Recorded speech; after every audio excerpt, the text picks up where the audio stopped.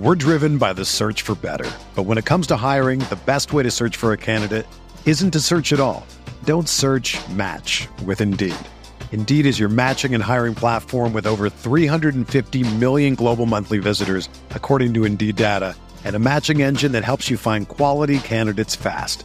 Ditch the busy work. Use Indeed for scheduling, screening, and messaging so you can connect with candidates faster. Leveraging over 140 million qualifications and preferences every day, Indeed's matching engine is constantly learning from your preferences, so the more you use Indeed, the better it gets. Join more than 3.5 million businesses worldwide that use Indeed to hire great talent fast. And listeners of this show will get a $75 sponsored job credit to get your jobs more visibility at Indeed.com/Blue Wire. Just go to Indeed.com/Blue Wire right now and support our show by saying that you heard about Indeed on this podcast. That's Indeed.com/Blue Wire. Terms and conditions apply. Need to hire? You need Indeed.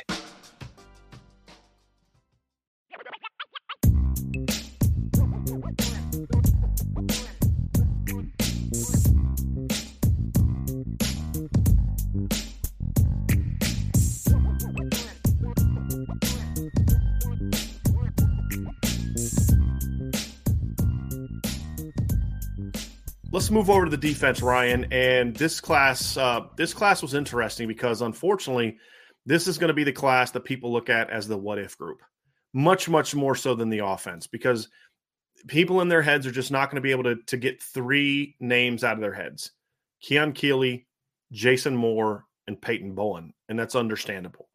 We're not going to focus on them during this show. So what I want you all to try to do the best you can is for us to talk about what this class is for the purposes of the rest of this show. So in the chat, and we're having this conversation, let's talk about what is, not what, but what if. Okay, so we're going to focus on what is. What is this is an outstanding group of players. This is an outstanding haul. I gave it a B+ because I don't think it's quite a top 5 group, but I think it's without question a top 10 group, in my opinion, from a defensive staff or defensive haul standpoint. The reason it didn't quite get into that A- A territory, Ryan, is because I felt that they needed a little bit more certainty up front. Yeah. And I would have liked to have had an edge rusher. Mm-hmm. Now, so that you all understand the purposes of this, talking to some different sources, basically what happened in the last 24 hours with the Peyton Bowen situation has solidified where Brandon Hillman's going to start his career, and that's going to be safety. So when we're talking about this class, we're talking about Notre Dame getting Brandon Hillman and playing him at safety, which is always a possibility. Yeah. So keep that in mind. I like the numbers at safety. I think that that's a position you could have maybe had a little bit more impact talent. I think you could argue that you need an edge. I think the floor to ceiling gap in the 4 defensive linemen are the things that have me having it down as a B+ as opposed to an A- or an A. That's the reason I gave them. I think you could argue for A-. I'm not quite ready to go there for those. Those are the reasons really I look at it and say that's where this group is for me. We're driven by the search for better. But when it comes to hiring, the best way to search for a candidate isn't to search at all. Don't search, match with Indeed. Indeed is your matching and hiring platform with over 350 million global monthly visitors, according to Indeed data, and a matching engine that helps you find quality candidates fast. Ditch the busy work. Use Indeed for scheduling, screening, and messaging so you can connect with candidates faster. Leveraging over 140 million qualifications and preferences every day, Indeed's matching engine is constantly learning from your preferences, so the more you use Indeed, the better it gets. Join more than 3.5 million businesses worldwide that use Indeed to hire great talent fast. And listeners of this show will get a $75 sponsored job credit to get your jobs more visibility at Indeed.com/Blue Wire. Just go to Indeed.com/Blue Wire right now and support our show by saying that you heard about Indeed on this podcast. That's Indeed.com/Blue Wire. Terms and conditions apply. Need to hire? You need Indeed. Another day is here, and you're ready for it. What to wear? Check. Breakfast, lunch, and dinner? Check. Planning for what's next and how to save for it? That's where Bank of America can help. For your financial to-dos, Bank of America has experts ready to help get you closer to your goals. Get started at one of our local financial centers or 24/7 in our mobile banking app. Find a location near you at bankofamerica.com/talktous. What would you like the power to do? Mobile banking requires downloading the app and is only available for select devices. Message and data rates may apply. Bank of America N.A., member FDIC.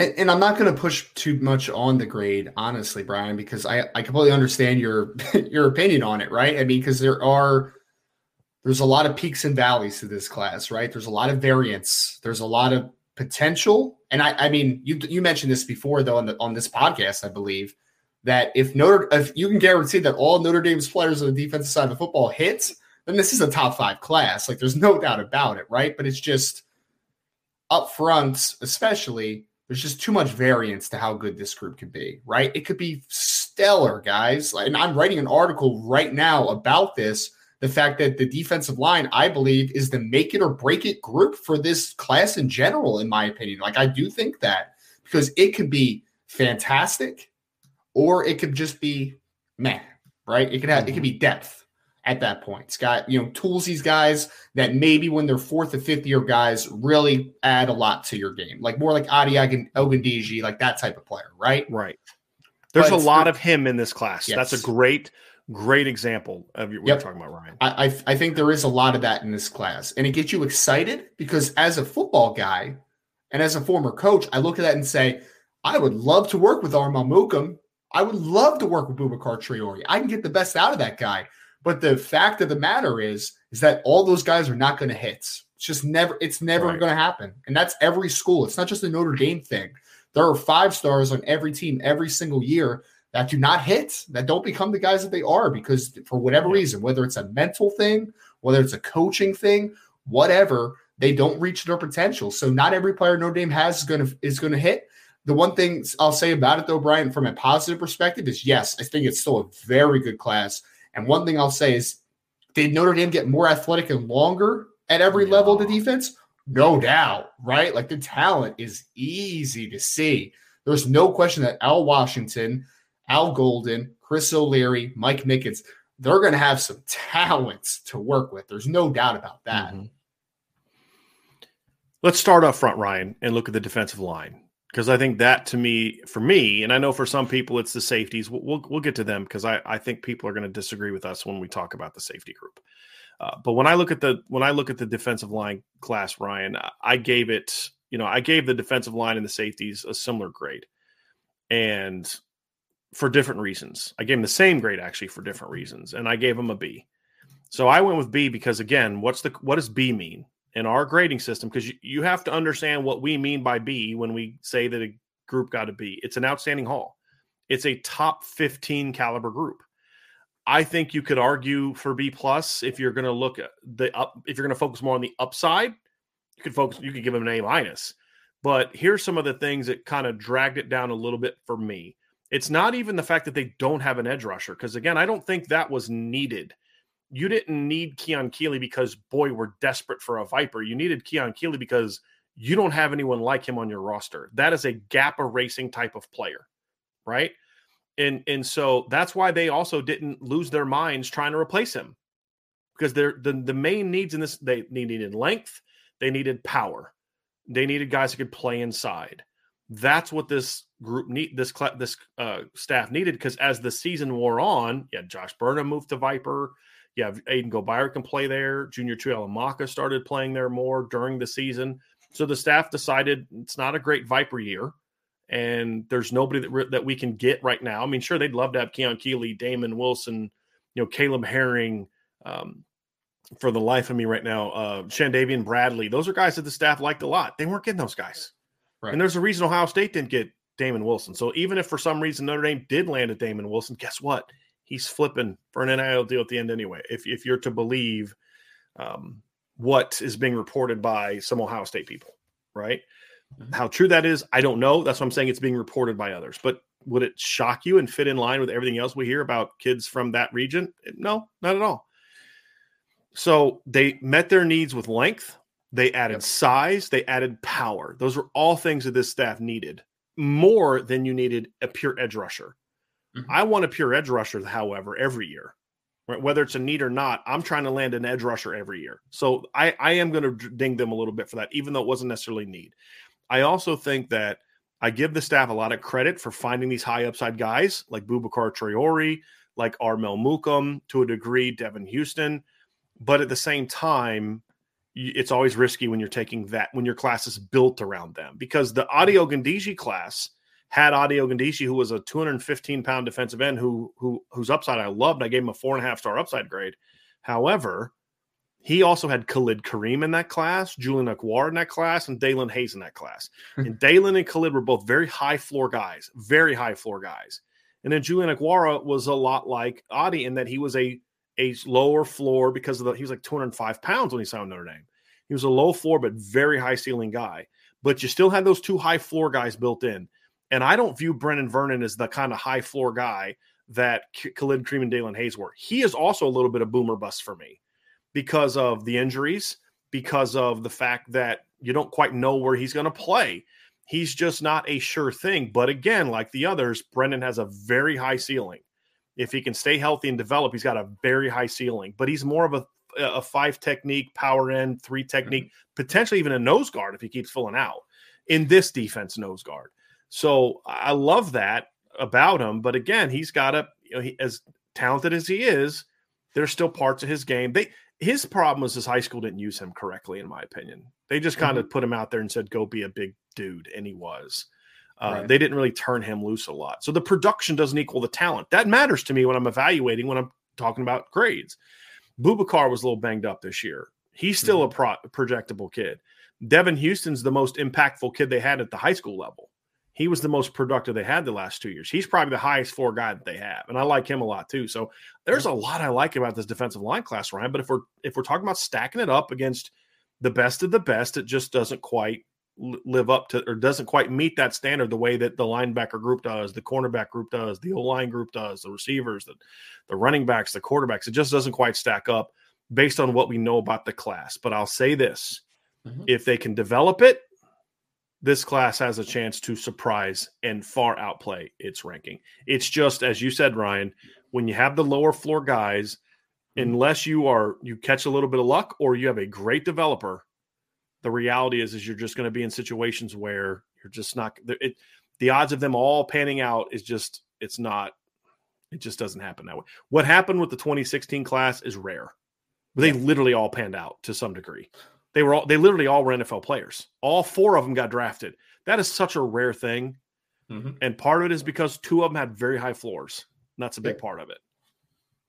Well, and I would say this too, Brian. I mean, from a ranking perspective, you can't rank this group that high. You can't do it because of that variance, right? You have to take the floor into competition because there's going to be some opportunity for those guys to play also. Like, we didn't talk about that a ton, right? But there's going to be some opportunity inside at defensive tackle with Jason Ademilola leaving and trying to find impact talent in there. There's going to be some opportunities at Viper if there's a guy that can play that position. Obviously, I don't think there is that guy in this class, but there's going to be opportunities to play. I mean, if you start toying with Riley Mills inside, then there's going to be an opportunity at big end for maybe one of these guys to get some playing time, right? So I think there's going to be opportunities. I don't think there's a ton of high floor guys. I agree 100% with you on that.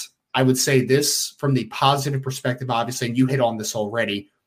I disagree with some people at times about what is missing with this defensive line at Notre Dame in general. Everyone always talks about weights. I don't think it's just weights, guys. I think it's length, right? I think it's the body types where you can add that weight sufficiently. Like, why does everyone keep talking about Justin Scott in 2024? It's because not only is he 300 pounds, he's also 6'5" and can still put on a lot more weights. You got a ton of length in this class, man. I mean, you want to talk about drawing it up on the board? Like, Boubacar Traore is what it looks like. He's 6'4" with an 80-inch wingspan. Like, you want that type of dude.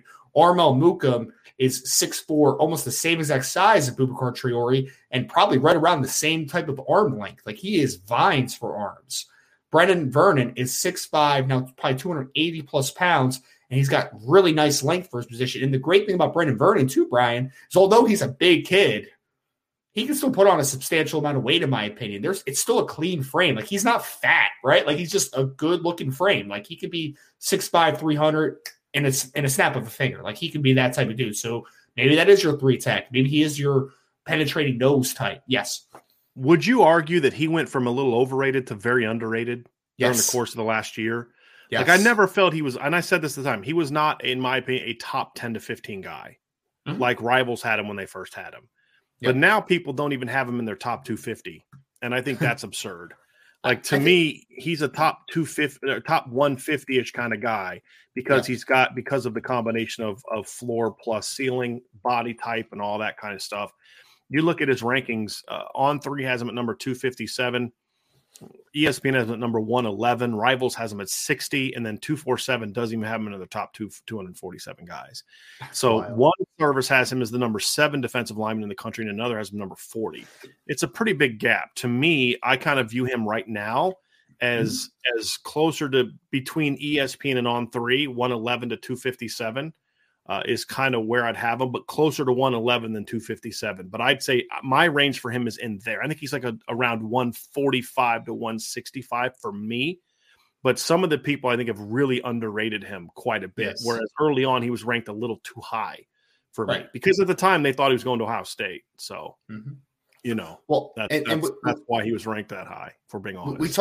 We talked about this yesterday a little bit on IB Nation Sports Talk. Someone actually put the question in the mailbag and was like, why is no one talking about Brendan Vernon? And I think a lot of it is he's been in the class forever. He's a Notre Dame commit, right? But then also he doesn't have a flashy game, right? Like he does a lot of the dirty work for his team. Like he two gaps a ton. He plays down. He works in the run game, plays the pursuit. Like he does a lot of the dirty work. And plus he hates media.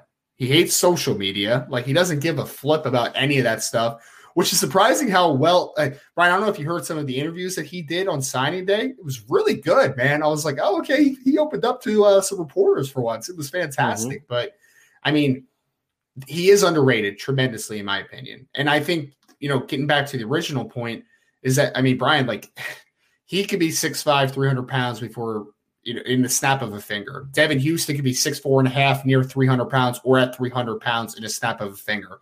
Boubacar Traore and Armand Mukam both have size profiles where I say with their 80-inch wingspans, those guys can fill out and be 270 plus playing defensive end still. Like they can still be those types of dudes. So you got power, you got length.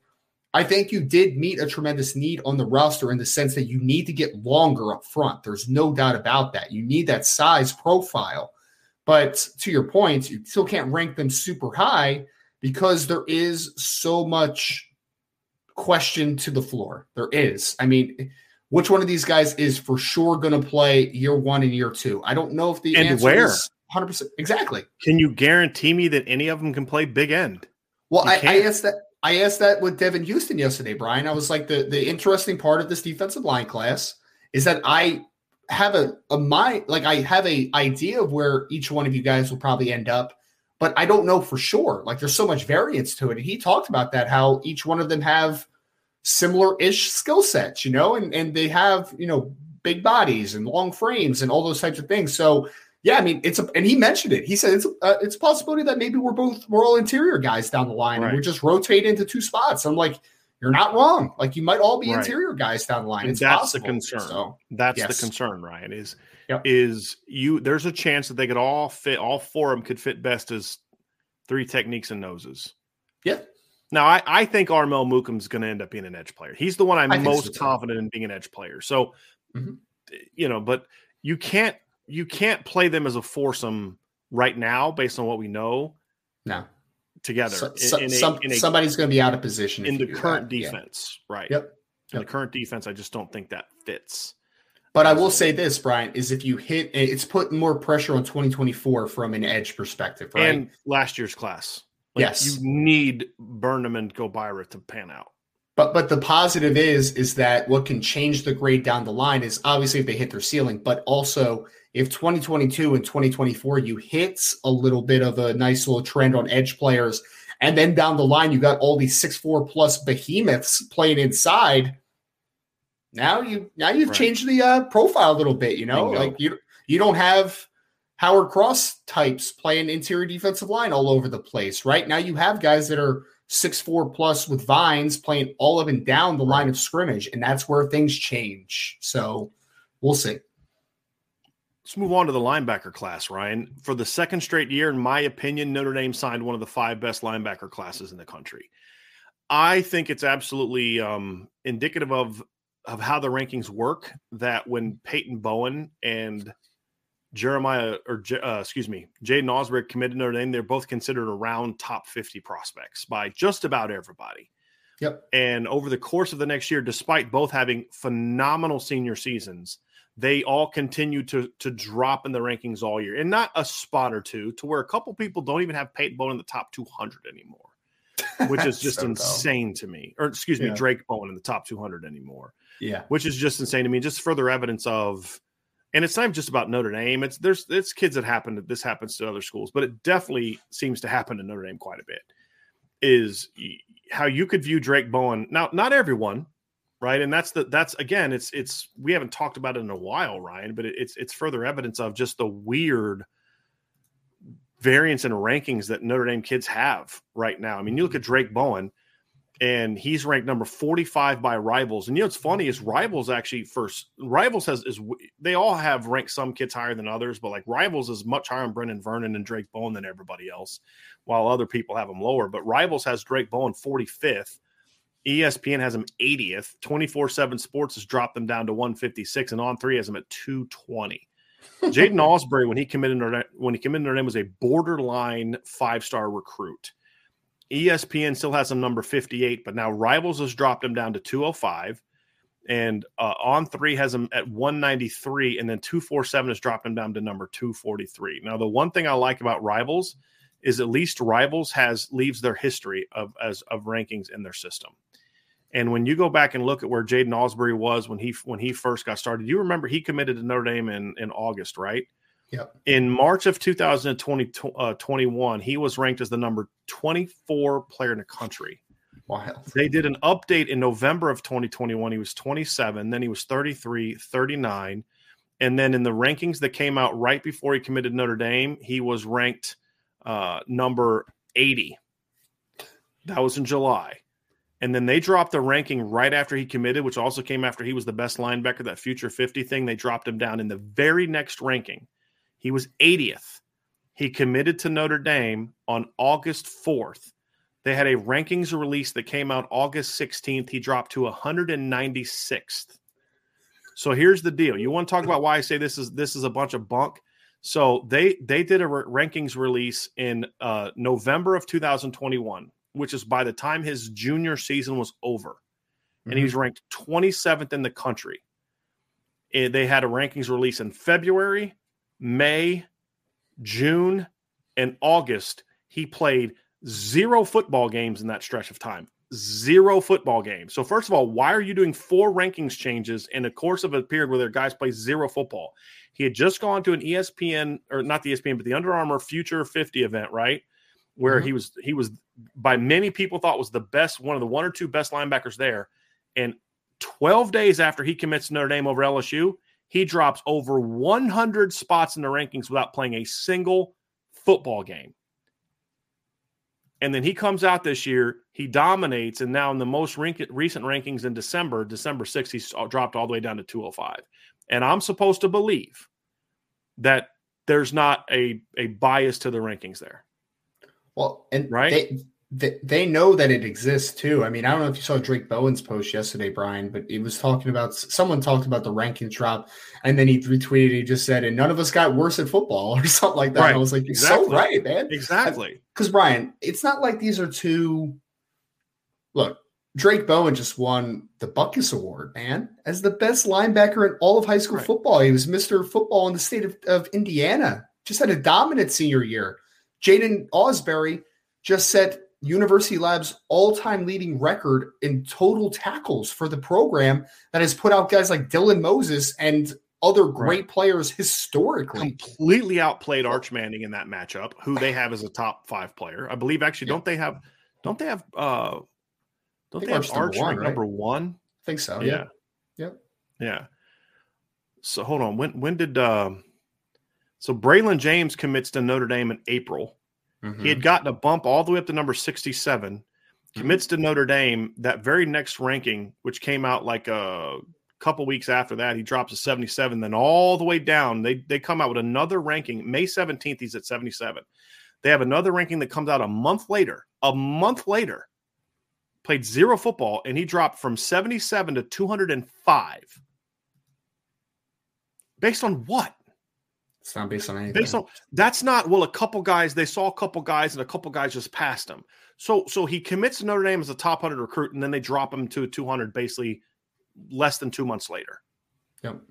Right? So the reason we're talking about this now at the linebacker class is because this is an A class. Yes. I don't care what anybody says. And the fact that they were both ranked that high when they committed to Notre Dame, because remember, if y'all don't remember this, for a long time, people thought Drake Bowen was going to go south. Yes. Clemson, Alabama, they thought he was going to go south because he's not a native of Indiana. He's a native of Texas. Mm-hmm. And for a long time, we were the only ones really saying that Notre Dame was a team that was going to have a chance to go out and get Peyton or Jaden Osbury. A lot of people were saying it was Michigan, it was Texas A&M, a lot of people like that, right? LSU might get him. And we said, now we think Notre Dame's in a really good place here. And then as soon as he commits to Notre Dame, his ranking drops over 100 spots. 2 weeks after he commits to Notre Dame, it drops 100 spots. These are top 100 football players, Ryan. Yes. There's no doubt about it. These are top 100 football players. I think that they might be top 50 players. Like, I think they might be. I mean, I think Drake Bowen is absolutely a top 50 football player, and I think Jaden Osbury is right in that conversation as well. I truly do, man. The accolades, again, like the accolades don't mean everything, but when you are voted the best linebacker in high school football, that means something, guys, right? Like, that means something. That means that you're the best nationally. So, yes, I think Drake Bowen's a top 50 guy. I think Jaden Osbury is a borderline top 50 guy. And we don't talk about Preston Zinter, who just had a really nice year for Central Catholic as well. I mean, he had 116 tackles this year and led his team deep into the playoffs. Like, he's a good football player as well. He was like a top 250 caliber guy. 100%. And he gives you some versatility where if you have numbers clash at Viper eventually, maybe he's that guy that can step down and play on the ball a little bit. He's a good tight end, man. He's a real good tight end. Yeah. Yep. So when you put all that together, man, and they fit well together too, right, Brian? Because it's like if Jaden starts out as a Rover, for instance, right? Drake's your Will, Preston's your Mike, and it makes a ton of sense, right? Like those guys all have different skill sets. They all play pretty well in space, which is great for the modern game. But I think that they all fit well together, fortunately for them. Here's another one, Ryan. Preston Zinter committed to Notre Dame on February 11th. He was ranked as the number 214 player in the country in the rankings before that. Yep. The next two rankings, he dropped down to 219. He dropped down to 223. He is now not only not in the top 250. That's fine. 219 to out of the top 250. That's possible. You see more film, more kids break out. Happens all the time. He's now a 3-star on Rivals. It's awesome, man. Based on what? Based on what? Is Mike Cabell still a 3-star and like the 67th ranked player? On 3? Oh, yeah. Oh, my God. Yeah. Let me see where they have him ranked. It's really bad. They have him as the number 90 player in the state of Texas. Yeah. Oh, he dropped. They dropped him further. The 64 at corner. Yeah. That's insane, man. That must be the best corner group in the history of the world. I love it. It's fantastic. Yep. So the linebacker position like just epitomizes what we talk about. When you say, "Oh, there's no bias," yes, there is. I just showed it just some anecdotal evidence of that right there. Right. So this is a really good class. I think it fits well together. My question early on was, who can be a Mike? I think Drake Bowen can flat out be a Mike now. He even to me, he even looks more and more like he said yesterday, like Will, but then he said, but they can move around. I view him as a Mike really with what this defense is trying to do. He's a bigger, faster version of J.D. Bertrand. I mean, if we're being honest about it, I mean, as far as how he plays, and then Jaden Osbury it looks more and more like a Will to me. We kind of Rover Will. Yeah. He could be a Mike too if he can get up to 225. You know what I mean? He just got to be able to get up, just put a little bit of weight on. But as a Will, he doesn't need to be 230 pounds to play Will. He could definitely play. He could be the Nakobe Dean type of Mike in the system potentially for sure. Yep, agree. Yep. So I love this linebacker class. It fits well together. It fits with what they did last year. I think a third was you could have got away with 2 if Josh Burnham was still a linebacker. Sure, but I think you needed 3 now when you move Burnham there. And now you're talking about a situation where you may end up moving JD Junior to Alamaka there too. Then you definitely needed 3. because you're going to solve Jalen Sneed and Nolan Ziegler at linebacker, but you definitely needed this 3-man haul this year at linebacker. So met the needs, they fit the defense. They want kids that can run and hit. And that's the thing I said about both of them. They can run and they can hit. And that's what both of those kids can do. And Preston Zinter's a good athlete. Again, I just haven't seen enough of him as a linebacker to feel great about just how he fits. But he's long. He's a quality athlete. He's physical. He's versatile. There's a lot of things he can do well. He's a good player, but he's just, to me, he's not quite the high-level player that other guys are. And you also have some question marks about him playing a traditional stack backer, to your point, because he, fortunately and unfortunately for Central Catholic, he's the dude on that defense, right? So he's playing on ball, he's playing in space, he's playing tight end. So he's asked to do a lot of things, but he has the traits to do it. It's just about seeing it, actualizing that talent. So we officially, Peyton Bowen is flipped to Oklahoma, as anyone on our message board knew that he was going to do. And he said he just wants peace for his family. So, yeah. Yep. Could have peace weeks ago, friends. Yep. So we are we're done with talking about Peyton Bowen. I really could not care less if we ever talk about him again. So it's time to move on. Everybody knows my thoughts on that one. So yes. So we're gonna. I'm only saying it now because he just announced it officially now, which we knew this morning. We put an update on it several hours ago at Irish Breakdown on it. So yeah, we are ready to move on to the guys that want to be at Notre Dame, and it was obvious that he never wanted to be at Notre Dame. He's been committed to 3 different teams. That's fantastic. Good for him. In a 24-hour period. It's wild. Well, a 28-hour period, he's been committed to 3 different teams. I've seen kids be committed to 3 different teams over the course of a year. It is not often that you see a kid committed to 3 schools in 30 hours. That takes the cake. Yes. That takes the cake for me. So, yeah, time to move on. Speaking of, it's a nice little segue to the safety class, right? Let's talk about the safety class, Ryan. Notre Dame signed what will now be a 3-man safety class still. They have a Don Schuler, who was obviously an early commit. They got Ben Minich this summer. And then Brandon Hillman will be a guy that we've talked about we like as a safety, potentially sort of like a 3 safety look where maybe he's the rover and Don Schuler's the alley guy and Ben Minich plays over the top. Maybe a Don can play over the top at times, although I don't love him as much there. And then Ben Minich can be sort of an alley guy. Jeremiah, and I think you could see a look where maybe a Don Schuler is sort of the rover, or Jeremiah Hillman, or it's Jeremiah Hillman. because Jeremiah, he just reminds me so much of Jeremiah Wusu-Koramoah that I keep calling him Jeremiah. Where Brandon Hillman is sort of that alley player too. I like the idea of having Hillman as sort of like a true 4-2-5 safety. And when I mean true 4-2-5, where it's literally 5 DBs, not the linebacker thing that they have now. Because let's be honest, the best rover that Notre Dame has had since they went to the 4-2-5 was a guy that was barely over 205 pounds. The lightest rover they've had was by far the best rover they had. With all due respect to Drew Tranquil, was very good in 2017.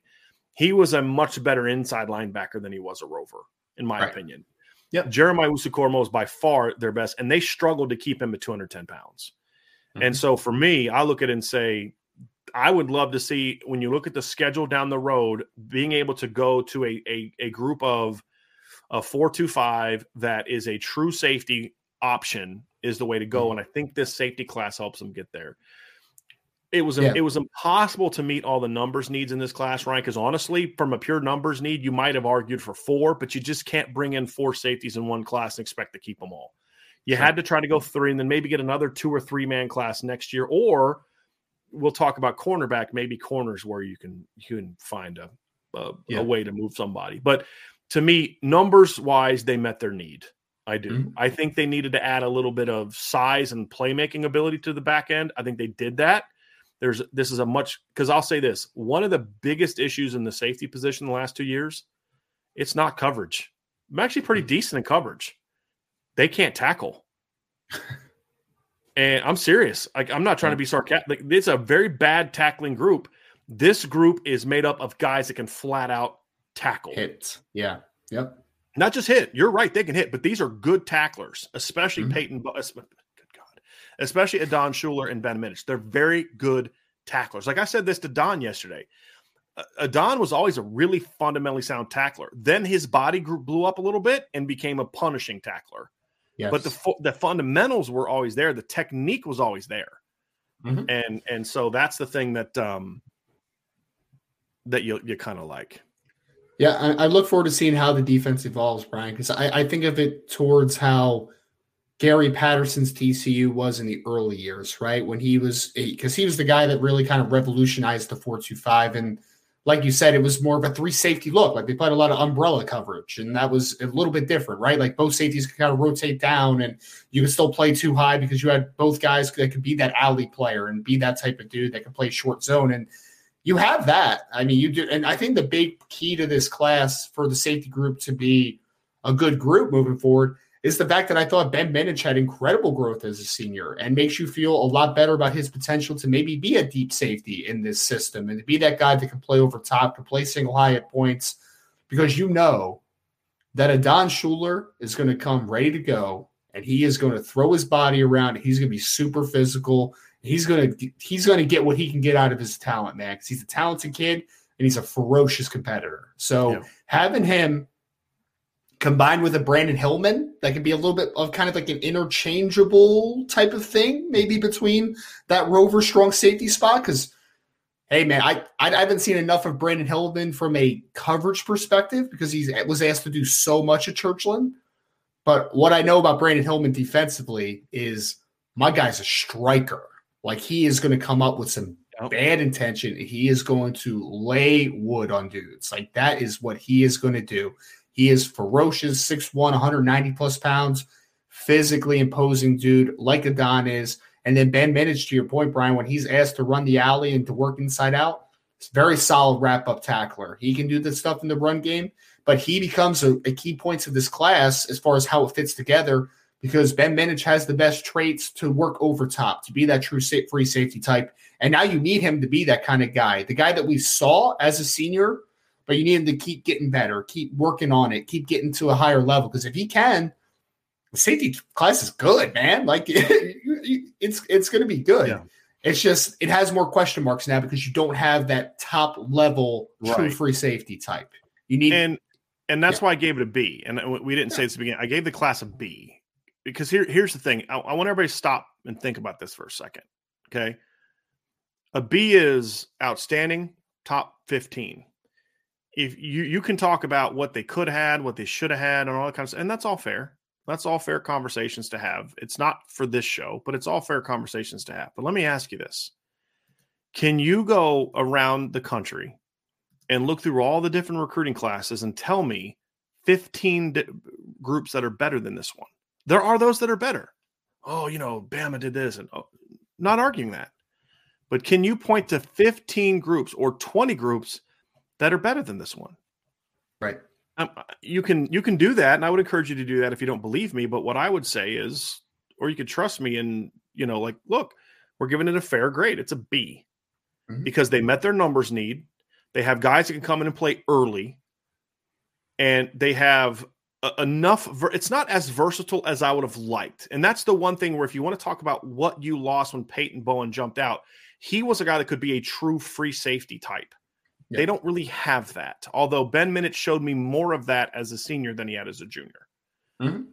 So those are the reasons I drop it down to a B. But you have 4 kids that at least one recruiting service ranks as a top 250 player, right?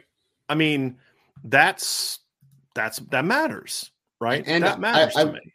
I would add in too, Brian, that Brandon Hillman's been a guy that I think has been underranked because he's been asked to play so many different positions. Like if he was just a safety his entire career, I don't know where he'd be ranked. I'm not really sure, if I'm being honest. Like maybe he's a top 150 kid. Maybe he's higher. I don't know. But I look forward to seeing that type of player on campus because when he settles in on one position and he focuses in on that day-to-day and the eye discipline and the schematics of playing and the approach, consistency, I look forward to seeing that type of player because maybe he can be that high upside type of player at the position because you just don't know because he was just asked to do so many different things in high school. Yeah. To your point, right? The physical tools are there. Yes. The physical tools are there. No doubt. And I've heard people say, well, he's timed it. He ran a 4.7 electronic, but it was a while ago. He also ran a 4.2 shuttle. A 4.7 is faster than Jalen Elliott. Mm-hmm. He's in the same speed range as Jalen and Alohi to me, which, again, there was not that long ago. They were one of the 5 to 6 best safety tandems in the country, right? Alohi Gilman's starting games in the NFL right now. Yes. So, yeah. Yes. So, to me, was it an elite group? No. It was a good group. Really good group, yep. But here, Adon Shuler's another one. Mm-hmm. How did Adon Shuler go from the 198th player in the country, according to Rivals, in February to, by June, completely out of the top 250? Okay, fine. It's a 52-person drop, whatever. To now he's a 3-star. That impacts their rank. Like when you take a kid who literally less than a year ago you had as a top 200 player, goes out and he won like Player of the Year awards. Yes, in New Jersey, right? State Player of the Year on defense. He had 103 tackles, 3 interceptions, and was also a key piece on offense when he needed to be, and a punt returner as well. So right, yeah. And you have him you dropped him. Now, if you always here's the thing about On 3, in their defense, they've never been high on Micah Bell. Sure, it's not like you could say they dropped him from a top 200 to 3-star because it can be. I think they're wrong, but it's just that's how they view it. They've always viewed him that way. They've always been that. There's no bias there, at least that I know of. At least towards Notre Dame bias. How you take how you take Adon Shuler and have him as your top 200 player in February, and by December, you have him out of the top 300, out of the top, not only the top 250, but not even as a 4-star. Mm-hmm. They have 400 some 4-stars, Ryan. It's absurd to me. And again, it's Preston Zinter, Adon Shuler, guys that several months ago they had as top 250 players that they have dropped to 3 stars after outstanding senior seasons. Makes no sense to me. Now, you could say, hey, look, out of the top 250, fine. Other players emerged and got better. Totally cool with that. But why are they now 3 stars? Mm-hmm. That's the part that's and the reason is it doesn't matter to me. It's not going to impact their careers. It impacts you all and how you view these things. And the perception that some of you guys have. Well, they didn't reach these goals and this, that, and the other thing. Okay. So this is a good safety group. I will say this, my knock on it. And the reason I have, Chris O'Leary is one of those guys to me, he's got to show me something in 2024 because I don't blame him for Peyton Bowen, but here's the deal. You striking out in 22 is why you needed a guy like Peyton Bowen so bad. And so you got a good safety group. You better follow up at the very least with a similar group next year, Ryan. Yes. And that's going to be an important thing for Coach O'Leary, who's done a good job with development, in my opinion, so far. The coaching part he's done well with so far. It's the recruiting part that's a question mark for me. Which is weird because you hear about his great personality and everything, right? Recruits consistently say that, but I mean, it's definitely something to monitor. There's no doubt. And again, it's one of those things, again, Brian, that we've talked about with a couple of positions. It's just you lessen the margin for error. Right? That's the point blank period to it, right? I still think I think Adon Shuler could be a really good player at Notre Dame, really good, impactful player. I think Brendan Hillman could be a really impactful player. I think Ben Minich could be an impactful player, but now you need to count on all 3 of those guys to be impactful, right? Mm-hmm. And we know that the margin for error is getting smaller at that spot. That's just where we are. And safety is quietly a position there's going to be guys that can fight for meaningful playing time. I still think Adon Shuler and those guys can still fight for meaningful playing time, especially early, but you don't have that guy that is a seamless transition into being the dude early on, So that's just what we're missing, in my opinion. The other part too is in defense of Coach O'Leary and the staff, they're being on Ben Minich early because one of the questions that Sean asked last night when I was on the Lucky Lefty podcast, Sean asked me, he said, what would you say is the best evaluation? And he thought I was going to say Boubacar because I think Boubacar has such a high ceiling. I said, but no, you look at Boubacar and everybody sees that. His tools are obvious. Some schools just didn't feel like the tools were worth the projection. You know what I mean? But the tools are certainly there. The reason I went with Ben Minich on defense is because I didn't see that one. They got it right. I didn't see it at first. I've said on the show, I said, look, I've been asked to give this kid a shot to go out and play his senior year and all this and to just give him a benefit of the doubt. And I said, I'll do that, right? I'll give the kid a fair shake. I didn't see it. I saw a 3.5-star kid, 3-star kid that was a good depth player. One thing we said, this kid's going to be a great special teams player. Yes. I just see a guy that could be a safety, a guy that could be an impact player at Notre Dame. And then he went out and played his senior year, and I was like, I was wrong. Like, that's one I missed because they saw something. Now, in my defense, it was a camp that I wasn't at that was the final straw for them. So I didn't have that data, which is why I was willing to give them the benefit of the doubt, is how well he looked at that camp. And then he came out in his senior year, and that jump in athleticism that he went from junior to senior year was a big thing for me, because the one thing you and I said at the time when they got him right, because we both had some skepticism, like, we'll see how it plays out, but I just don't see it yet. He was a heck of a high school football player. I didn't see the Notre Dame level of athleticism, right? I thought he was an Indiana, an Iowa, a Northwestern, a Minnesota, which is a good football player, but just not, is that guy going to help you win a championship, right? No, when we say he's an Indiana level player, it's not an insult to Indiana, right? It's good football players. It's Division I football player. It's just not that Notre Dame going to help you win a championship kind of guy. As a senior, he was that dude. Yes. Right. And I've told the story before, but I have a friend of mine who covers Ohio State and was doing play-by-play at a playoff game, and I think it was St. X, and he calls me afterwards. He's like, the best player in the field that day was Ben Minich. Now, keep in mind, they have Malik Hartford, who's a top 100 recruit on that roster. Who's the dude? Who's committed to Ohio State? My buddy's an Ohio State guy, and I said, did Malik? Here's my first. Did Malik not play? He goes, no, he played. He goes, it's just Ben was the best player on the field today, and it wasn't close. Nice. Right? And so I said, okay, that's great. And then you start watching the film, and you're like, okay, they got this one right. Now he's got to translate it to Notre Dame. But that if Ben Minich was what we thought he was when he first signed, my view of this class is a lot different. So I think that signature was big for getting that evaluation right for them, one that I questioned at the beginning, is what saved this class. And then the other thing that saved this class too was Chad Bowden. Just even though here's the thing I love about Chad, the class was set, but I think in the back of his mind, Chad had enough concerns about all the trips that Peyton Bowen was taking that he's like, I'm just going to make sure that we still have some dudes. And so that's what Khalil Barnes was. The problem there with Khalil Barnes was he wants to play offense, and Notre Dame really wasn't willing to give him that opportunity when it all was said and done. Right. But then he goes out and he finds this cat from Virginia named Brandon Hillman. And he says, we're going to take this kid. Why? Because this kid's a football player. Where's he going to play? We'll figure it out. But this is why you take a Brandon Hillman, because if Peyton Bowen leaves, you're good. If you need a rover, you're good. If you miss a receiver, you're good. Like, let's say Dylan Edwards decommits and they don't get Caleb Smith. Let's say Caleb Smith would have just decided to stay at Texas Tech. You're good because you can move this kid there. If let's say you needed a second running back, you had to have a second running back, you're good. You can move him there. And let's just say hypothetically, you get in a situation where your quarterback, you have a bunch of injuries at quarterback, say we need a kid who can get us out of a game. You're good. Yeah. So those kind of guys are really rare. And this is exactly why they recruited him. So props to Chad Bowden for getting this one done. Because and that's the other thing where we got to say about Chris O'Leary is he didn't recruit this kid. Chad Bowden did. And so that's why I have to say, like, now Chris O'Leary, as Don said with this yesterday, did a great job with the Don Schuler. Great job. The tools are there. He just has to, he's young, right? And that's the thing. I'm not killing him. Like I'm probably harder on Al Washington than I am on Chris O'Leary in that same grade, because Chris O'Leary is like 27, 28 years old. Al Washington's been doing this a lot longer.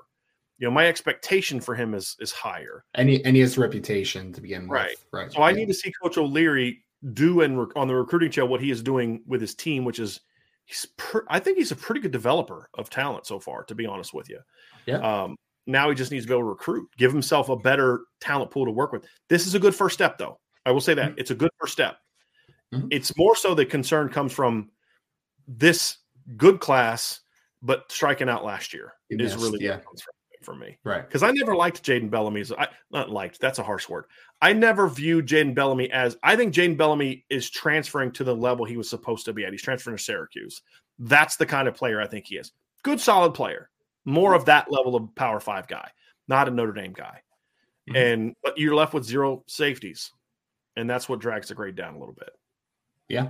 I mean, If you got a Xavier Nwankpa last year, for instance, right? Like you probably feel a lot different about this class, right? Like that's just kind of where you are. That's where part of me wants to give him a little bit of a pass because it wasn't his fault that they lost him. If you know the story, and we're not going to say it public, if you know the story, now you could say he should have found out sooner what happened. Sure. Right? But I can't fault him for what happened with Xavier Nwankpa. But we'll move on from that because then people start asking like what happened and all that. I'm just not going to get into it.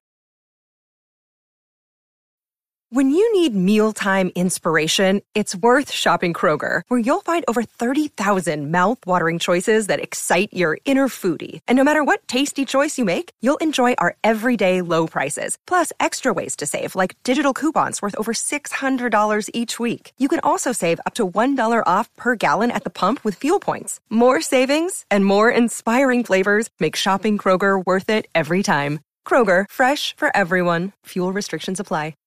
This is the story of the one. As head of maintenance at a concert hall, he knows the show must always go on. That's why he works behind the scenes, ensuring every light is working, the HVAC is humming, and his facility shines. With Grainger's supplies and solutions for every challenge he faces, plus 24/7 customer support, his venue never misses a beat. Call quickgrainger.com or just stop by. Grainger, for the ones who get it done. Let's move on to corner. For the second straight year, Notre Dame has landed, in my opinion, one of the 5 best cornerback tandems in the country. And this is a big one for me, Ryan. This is a big year for a couple reasons. Number one, let's just look at what it did. Meet the need. You needed 2 corners this class, you got 2 corners. I would argue that the decommitment they suffered, it was a mutual thing where basically one kid wasn't kind of doing what he needed to do, and the other kid was, the Notre Dame staff said, okay, cool, maybe you'd be better off somewhere else. He wanted to take some visits, and the staff said, hey, all these things like, look, we love you, you're a good kid, but maybe it's best for you to go somewhere else. That's Justin Rett. Okay. And so they moved on to some other guys, and Christian Gray immediately became a top guy on their board. They looked at some other guys like Josiah Wagner and Calvin Simpson-Hunt, and then they come around to Micah Bell. Yes. And they landed Micah Bell. And I would argue that Micah Bell was a much better – Justin Rett's a very good football player. I like Justin Rett. I just – he's a big zone cover guy type of guy for me, not a man cover guy. And they needed man cover guys. And Micah Bell and Christian Gray are man cover guys. So you met your numbers need, you met your scheme fit need, and then you talk about the talent. Micah Bell I've always liked from the minute they got him. I love that kid's talent. Christian Gray is one of those guys that had to grow on me a little bit. I liked Christian Gray at first, but I didn't love Christian Gray. But the more you study him, the more you watch his film, the more you get confirmation about the speed, the more I was like, okay, I like this kid. I think this kid can really play. And you become a lot happier with the kind of player that he is. And so, he's a guy to me that I look at and say top 100 player. I look at Micah Bell and I say top 100 player. I don't know how they're not top 100 players, to be completely honest with you, Ryan. And, so I think these are 2 guys that hit, and it's a strong 2-man class. So in no way, shape, form, or fashion could I possibly look at and say that this kid is anything other than this. This class is nothing other than a great class. And I'm very pleased, very happy with where this ended up at cornerback. And great scheme fit as well. And, fit well together, boundary field, all that kind of stuff. I love this group. Love this group. Well, that was going to be my main point, was that I think that they fit together really well, and they're both so different, which is really – because for me, Brian, like Christian Gray, first and foremost, we talked about it yesterday on the show with him and his mom, battle-tested, to say the least, right? Like he's faced against – Ryan Wingo one week, and then next week he's facing off against Carnell Tate, and then he's facing off against guys like Aaron Scott, and then he's facing off guys like Jeremiah McClellan and Jeremiah Love. So, yeah, he's a battle-tested 6-foot-plus corner with length, athleticism. There's really nothing not to like about what Christian Gray brings to the table, and he fits kind of stylistically for me into what you've been successful with over the last couple of years, with the Cam Harts of the world, with the Benjamin Morrisons of the world. Kind of those longer, twitchy corners is kind of what you've had a lot of success with. But I think the key that really brings this class to a borderline elite level is that then you go out and get a Micah Bell who is completely different than what you have right now. It's completely different. He is not as long as those guys. He's right around 5'10" and some change and 160 something, 170 pounds. But what he has is he has elite level athleticism. You want to talk about a guy that could potentially play outside and then on the next snap come inside and play man-to-man in the slot against a smaller body type?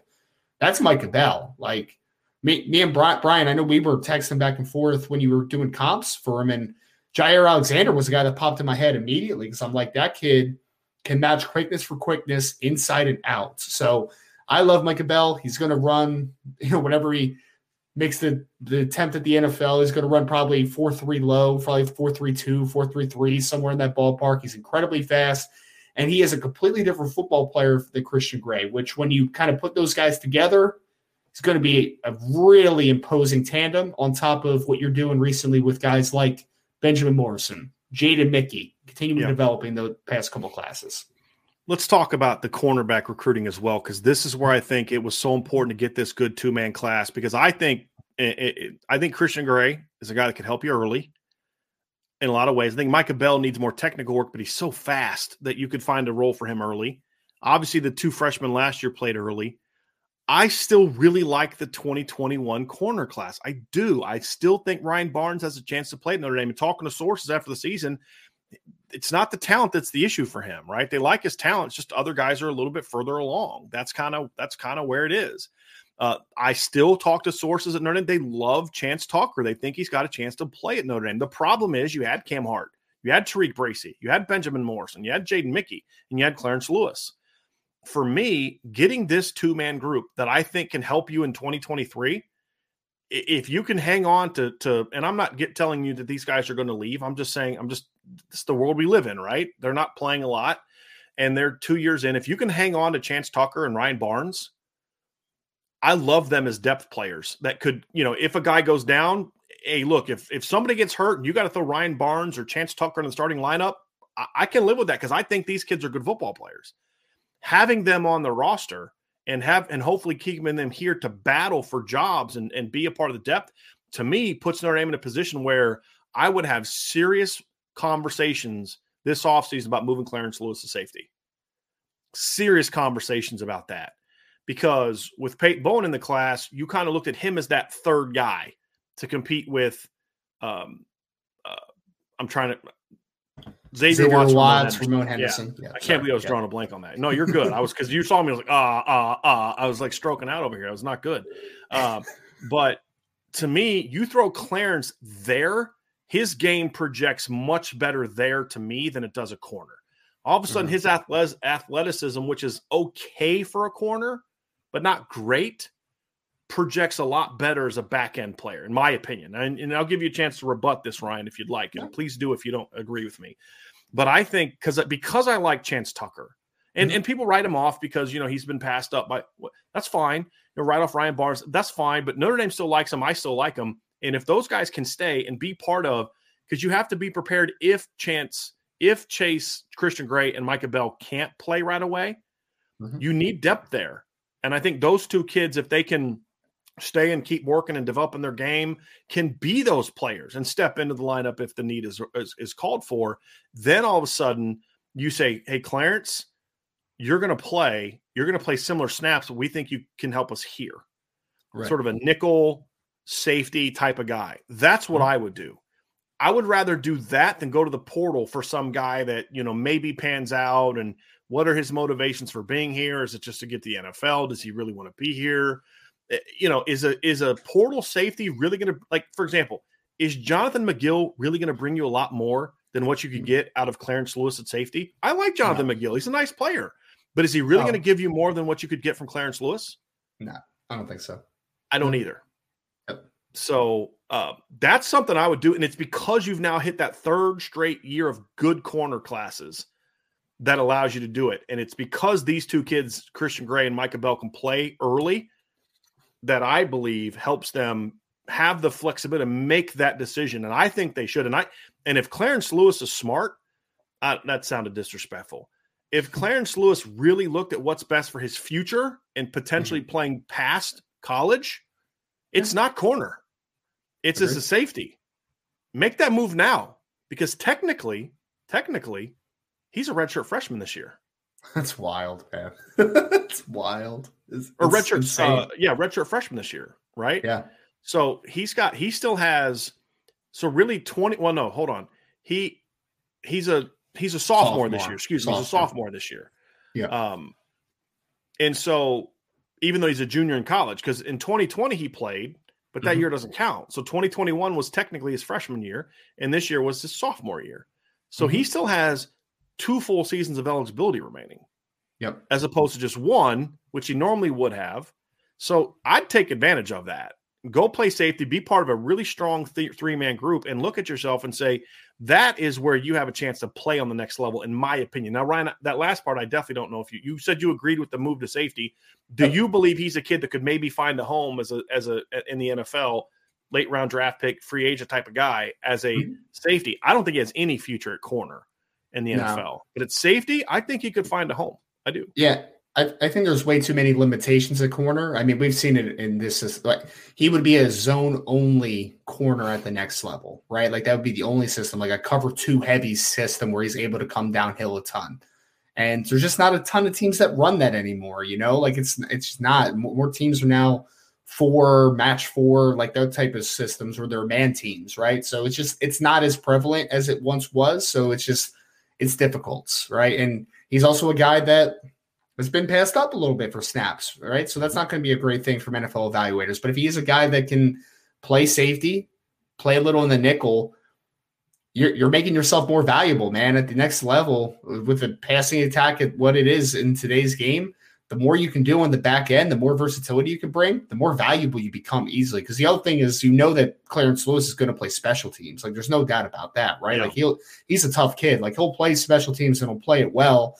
And then if he has some versatility on the back end, he could always stick, man. I mean, Matthias Farley, who was a good player at Notre Dame, a pretty good player, he stuck for how many years in the NFL and was a starter? Like, all right. And I mean, he found a home. He found a spot that made sense for him. He found a role that he could fill, and he filled it for a long time. So I think it's just about being versatile at the next level defensively. That could be a sticking point for you, because he's going to ace the interviews. Clarence is a great kid, right? You know that he's going to play special teams. So if you have some versatility and coverage for what you can do, then I think that you make yourself even more valuable in that way. Yes, agree. But that's not we're not having that conversation if Mike Mickens hasn't hit cornerback recruiting out of the park in the last 3 cycles, in my opinion. And I include the last 3 cycles because, again, you beat Jimmy Lake for Chance Tucker. Yep. Chance Tucker's a good football player. I just think Ben Morrison's an exceptional football player. Mm-hmm. Cam Hart's an exceptional talent at cornerback. That's the reason Chance isn't playing. It's like, I think sometimes people think that because a kid doesn't play, or even worse, if a kid gets beat by a younger player, it means he's not good. That's the thing. Chance Tucker's a good football player. Ryan Barnes is a good football player. There's just even better football players ahead of him right now. And so that's why I think those kids still have a future at Notre Dame, in my opinion. I think they're good football players. Just need to see them get that chance. And you've got great depth at corner right now. You don't have great depth at safety. Use the depth there to go there. And it's because of the stronger corner recruiting that you can do that, Ryan, in my opinion. Yep. Now, overall grade for the class, it's kind of interesting because my overall grade for the class is a little better than my individual grade for each unit. And the reason I do that is because you have to put them together and then compare them to the rest. And so, like, if they're an A- on offense and a B+ on defense, you'd think, well, then they can't be an A grade, right? Well, they can, because some teams may be A on offense and C on defense, or vice versa, because now you got to stack them as one team. And I will say this again. There are not 5 classes better than this one. There are not. Like, somebody down there gave him a B-. If you think this is a B- grade, that means you think it's a borderline top 15 class. And I'm sorry, you are way off if you think that. Way off. And so what are our grades? Again, let's go back to what our grades are. A, elite college football playoff caliber. B, outstanding to top 15 caliber. C, solid to top 25 caliber. So to me, I think this group is one of the 5 best classes in the country. I think the lowest I'd be willing to go is A-. Because again, I look at some of the classes ranked ahead of them and I say, boy, that offensive class might be better than Notre Dame's, but their defensive class isn't even close. Or that defensive class may be better than Notre Dame's, but their offensive class is not. And that's the thing that makes this class so good is they're really good on both sides of the ball, and there aren't many teams that can say that they're the same. There just aren't. Mm-hmm. And I think that's the difference. That's what separates this class, in my opinion, from others. Yep. I love it. I mean, I wish I could have a little more discourse, man, but discourse is not healthy, right? I agree with you. I mean, I think that people take the negative and run with it too much, right? And we're too hypercritical one way or the other. Everything's either fantastic or everything is the worst thing ever, right? So hyperbolic in senses, but I wouldn't trade this class, right? Like this, I think this class is a tremendous class. The depth is everywhere to be found. There's impact talent at pretty much every spot. We mentioned a couple of the spots that maybe don't have the high impact talent early on, but at least in those instances, if you didn't get the high impact talent, at least they got developmental impact talent where if they hit, they can be really good football players. So you didn't completely strike out. I think that's my biggest thing is that there's no position this year, like safety last year, where you struck out, right? Like you didn't strike out. Could you have hit the ball a little harder? Possibly. Could you hit a little further? Sure. But you didn't strike out anywhere. Right. You did a good to excellent job at every single spot, in my opinion. Like, here's an example.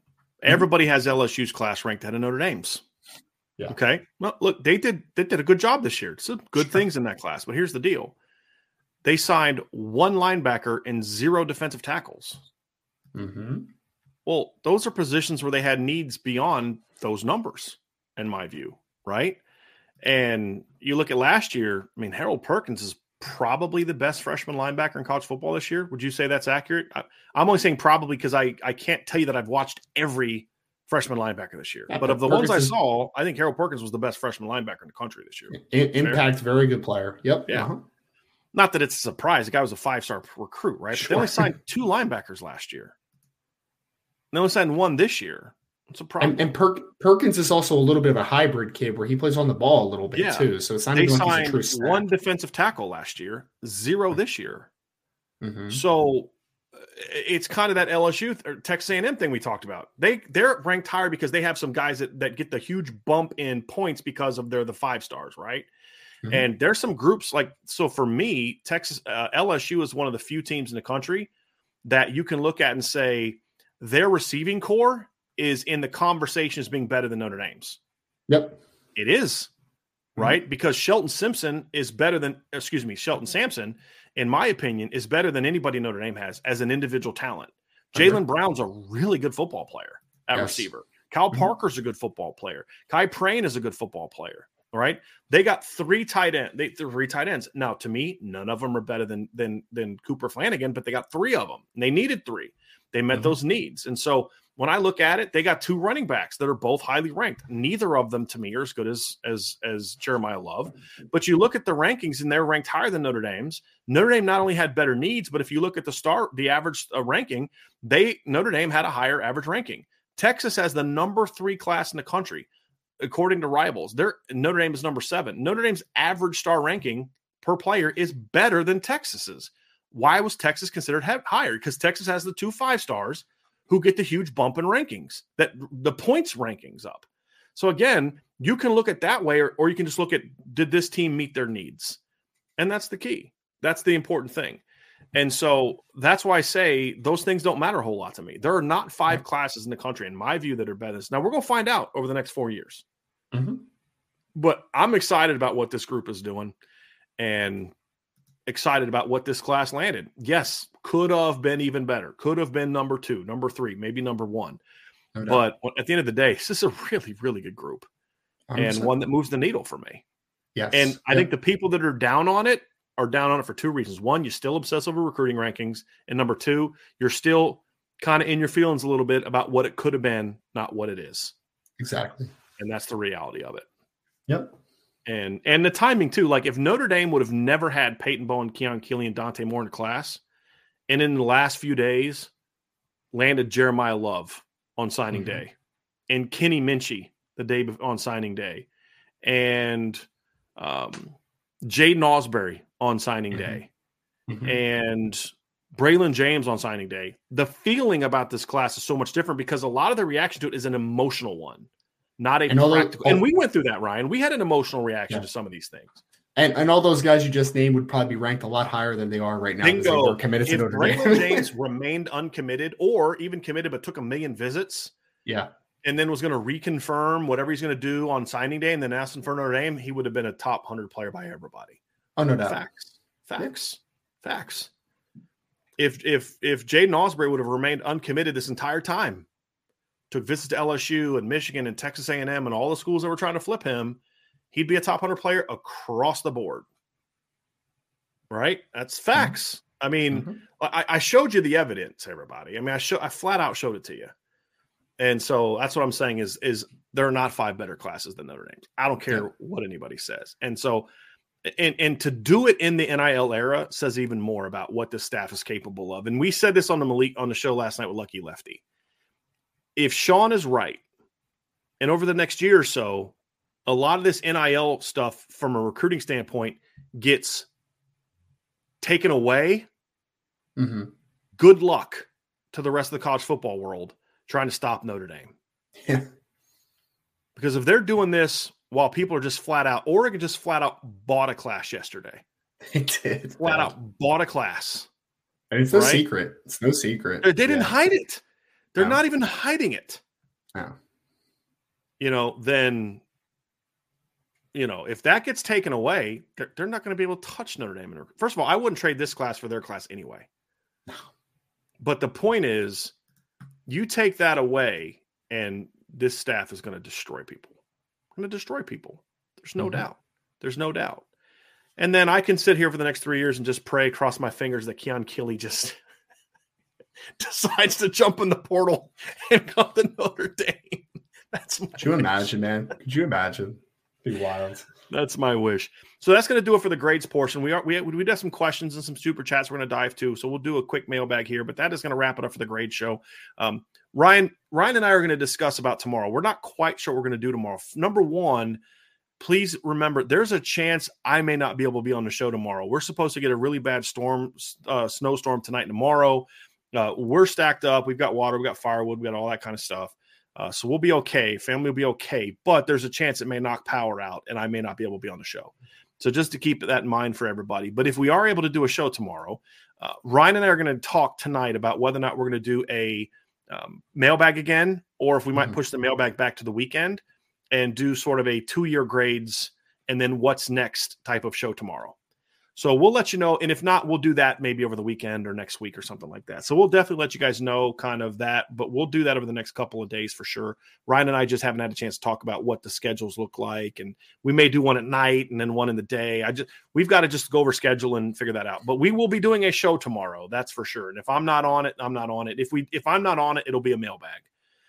Just because I love doing the 2-year stuff and I want to do a part of that. And so I'm going to make the executive decision to say that that's not being done without me. But if I'm not being on the show tomorrow, we will do a mailbag and we'll be ready to go with that one. But so we'll let you all know. But the important thing is we will have a show tomorrow. It'll most likely be at 1:00. That's the plan. I'll be much better rested tomorrow than I was today. But before we head to the mailbag, folks, please hit that like button. Please hit the subscribe button. Please hit the notification bell. Share this podcast. Sign up for the message boards at boards.irishbreakdown.com. We've had a ton of people sign up recently, so you're definitely going to be a part of that action as well. And, of course, follow the CFB Nation podcast. So sign up for that on YouTube as well. We would love it if you guys would kind of help us get those watch hours out. We've put a couple videos up. John Garcia recorded some stuff today. I'll have those videos up later today on the CFB Nation channel as well. So you're definitely going to do that. We have the YouTube. So here's what we need from y'all. People say, how can we help? On the YouTube channel, watch the videos. Help us get the watch hours up, okay? Because we're getting close to 3,000 watch hours. We need to get to 4,000 before we can monetize that channel. So that would be very, very helpful, okay? Then the other part of it is subscribing to the podcast app, whether it's Apple, Spotify, however you watch podcasts, and then sign up for the CFB Nation podcast there and listen to that. Those are the 2 ways y'all can help us. Great content. the CFB All-America guys put out a show today. It's already on the podcast app. I'll probably put that video up. I might put that video up later. I'm not sure I'm going to put that video up, but definitely going to put John Garcia's video up too. So there are some videos on there. If you guys could check them out, we'd greatly appreciate it. Help us get those watch hours up.